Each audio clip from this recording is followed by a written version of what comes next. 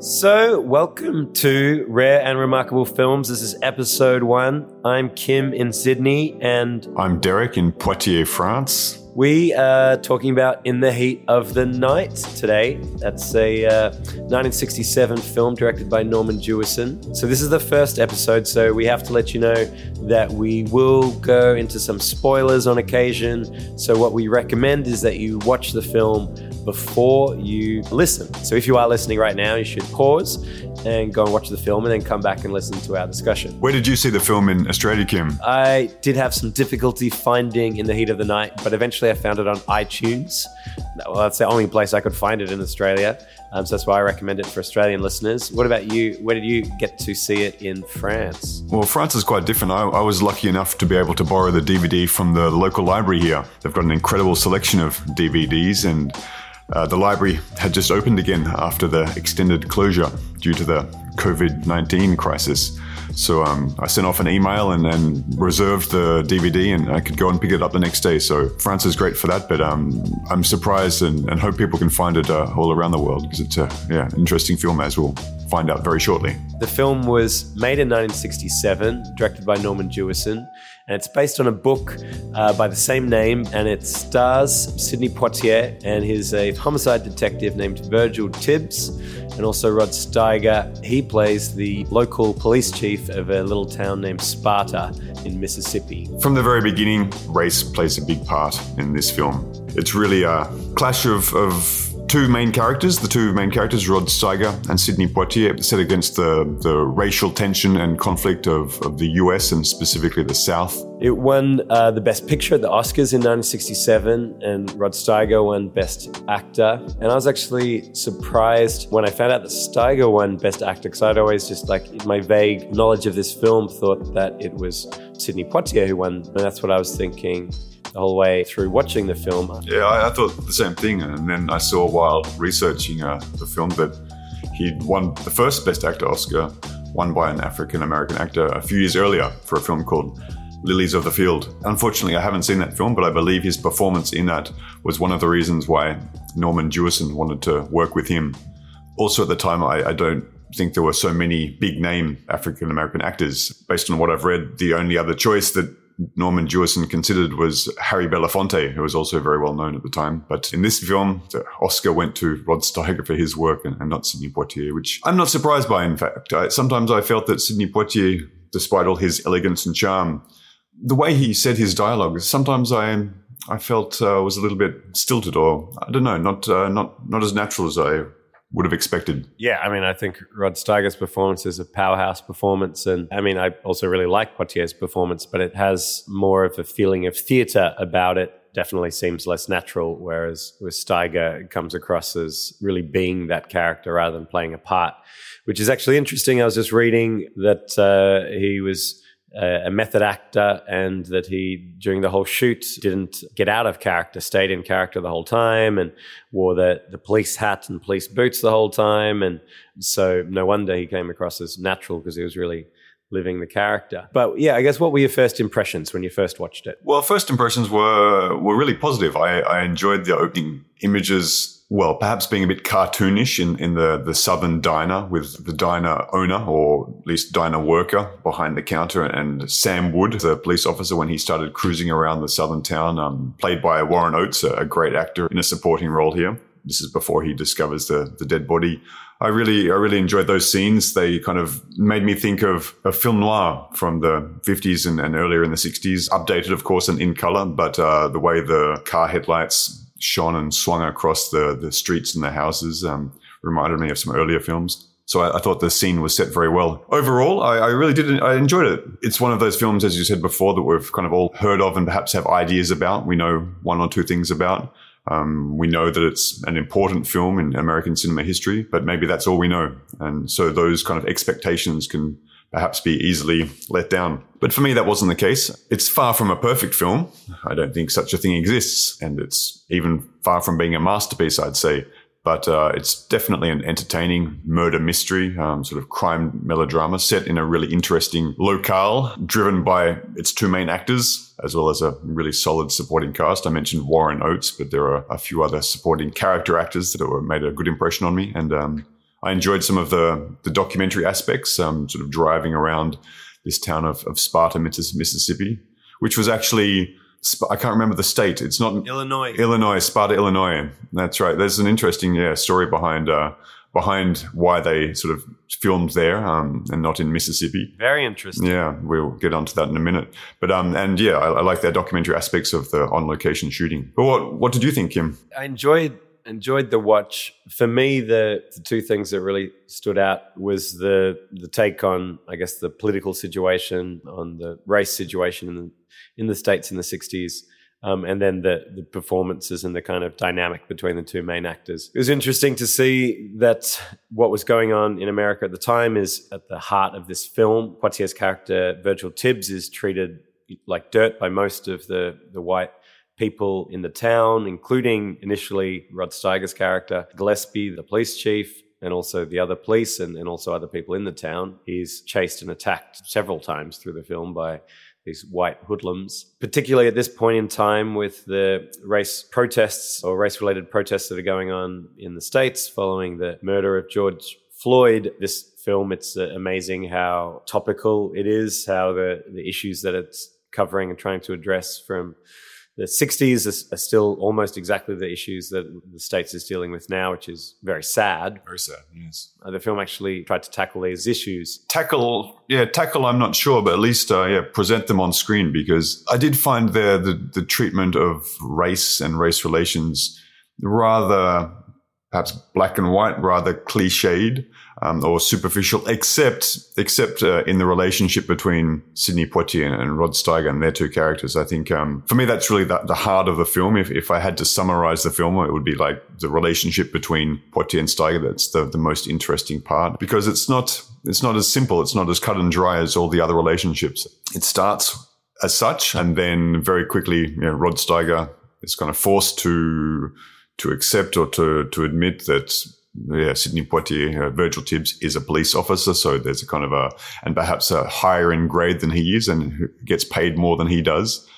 Yeah, their relationship is a roller coaster. My favorite scenes in the movie are where they go sort of head to head and back and forth. Sometimes Virgil Tibbs kind of has the upper hand, and then within the one scene, it will change, and Rod Steiger takes the upper hand. One of the early scenes when Virgil Tibbs is at the train station and Rod Steiger comes to get him to come back and work on the murder case. It's a very interesting scene. We get to see the two characters sort of in a long shot. They're so far apart, and then they get sort of closer and closer, and Rod Steiger sits down on the bench next to Sidney Poitier, who kind of leans away from him, and the postures are so different, and Sidney Poitier is so elegant and cool, and Steiger is such a uncouth, rough kind of man, and the style is so completely different. But then at the end of the scene, Rod Steiger's character has managed to hold a little bit of a mirror up to Virgil Tibbs, and sort of shows that he's not going to leave without proving himself to be better than all the local white rednecks and better and more intelligent than them. So Virgil Tibbs looks a little bit sheepish as he picks up his suitcase and follows Bill Gillespie, who is the Rod Steiger character, back to his police car and back into the murder investigation. Coming back to the race, apart from the central relationship, the others were a bit caricatural, a bit cartoonish sometimes. Sometimes enjoyably so, sometimes frustratingly so, I think. And apart from showing that these tensions exist, and also apart from the big moment where Sidney Poitier, his character Virgil Tibbs, slaps the white plantation owner the first time a black man had hit a white man on screen.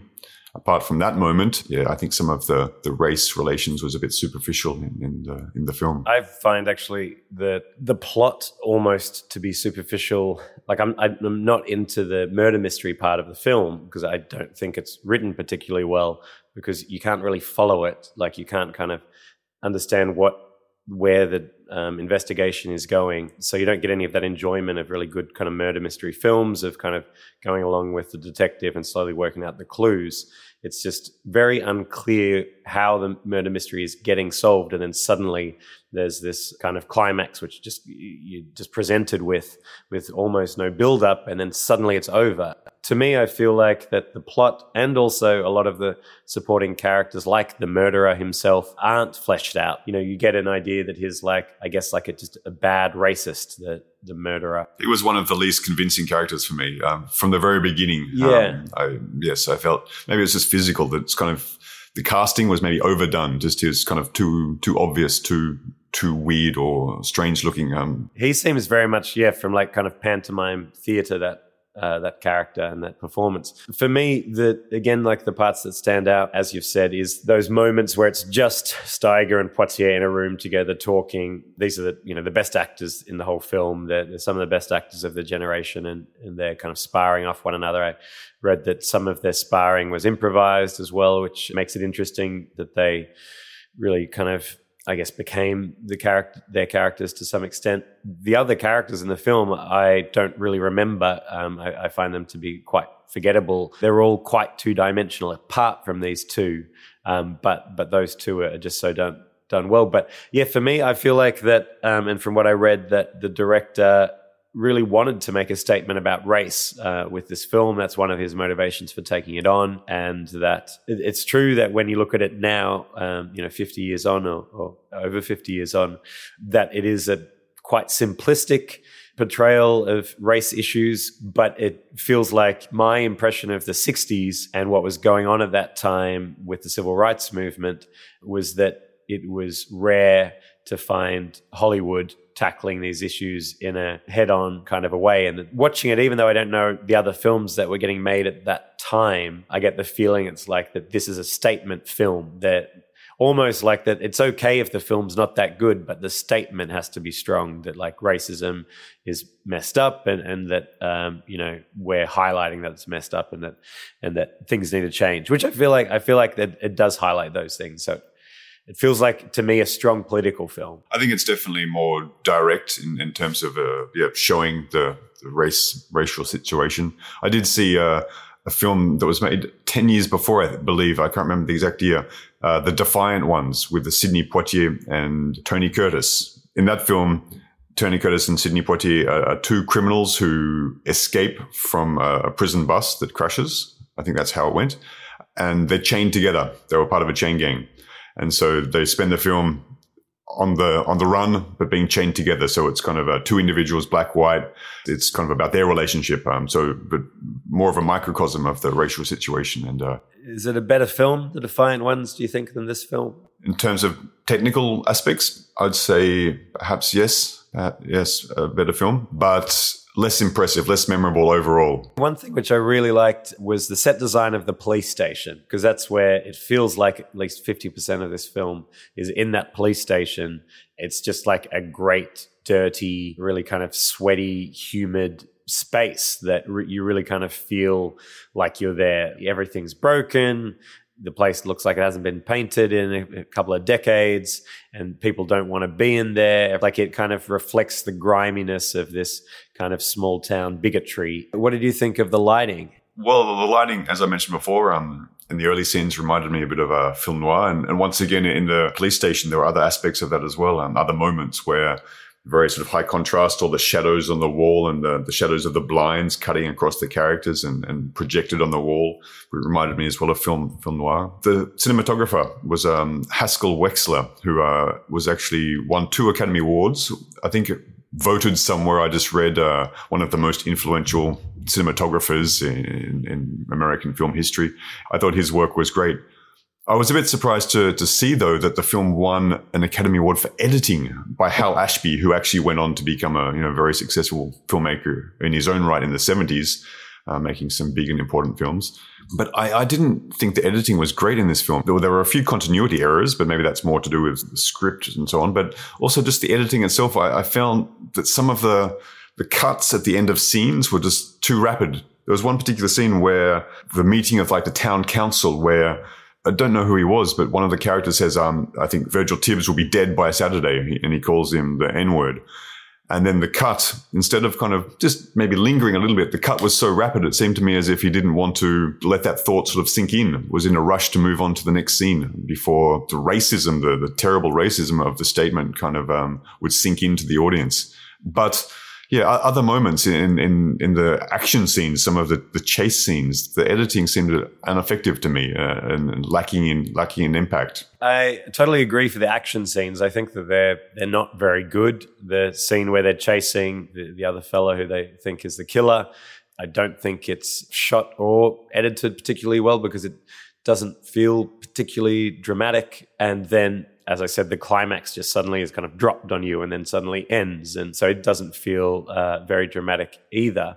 Also, the scene in the warehouse where the 5 redneck racists are surrounding Virgil Tibbs. And this is kind of a weird action scene, a weird fight scene where I think it's really ineffectual. And I think it's as much the direction as the editing because, yeah, that fight scene, it's got a strange kind of choice of where to put the camera to have these guys circle Tibbs and then, not a great deal happens. And again, there could have been a lot more tension there where you might feel like his life might, be taken here, but you don't really feel that. Maybe one of the reasons why the editor won the award, which I think is good editing, is the editing of those scenes where it's just Poitier and Steiger talking to one another. Because that's, for me, again, that's the main strength of the film. And those scenes, I think, are edited well because they have a lot of lingering shots on their faces where you just get to see these kind of emotions move over their faces. That's true. It seems to be almost like the director isn't a great action director, but he's a good actor's director. And the editor maybe isn't a good action editor, but he's a good actor's editor. Yeah, the action and the murder part of the film, for me, are quite weak. But the relationship and those performances are strong. And the editor lingers on these small little movements on Poitier's face quite often. And you just like looking at his face and you like seeing some of those emotions play across his face. Definitely. We have to, just on talking about his face and his eyes, which at some moments are full of so much intensity, I think we need to mention the line that is the famous line that I knew, and I'm guessing you did before watching the film, or just at the moment when the line was about to be spoken with that sort of intense fury by Sidney Poitier. I knew it was coming because I don't know, pop culture, sort of film culture. I knew he was going to say, "They call me Mr. Tibbs." Great delivery. Yes, much better than my delivery just now. If only we could say something like that in our lives. They call me Mr. Tibbs. With your throaty voice, with your cold. So let's move on to behind the scenes. So any particularly interesting stories that you found? Well, we mentioned one earlier about the location. In preparing for the film and in discussions with Sidney Poitier refused to shoot below the Mason-Dixon line, which is the historical line separating the North from the South. That's basically he refused to shoot in Mississippi because apparently he had been harassed when he was with Harry Belafonte by the KKK in Mississippi, not so long before the making of this film. Norman Jewison managed to negotiate with Poitier for 1 weekend of shooting in Tennessee for the cotton plantation scenes, where there was only one hotel in the town that would allow the black and white crew members to stay together. And it was in that town that the sheriff told Jewison, to keep his people in the hotel. He didn't want them around town.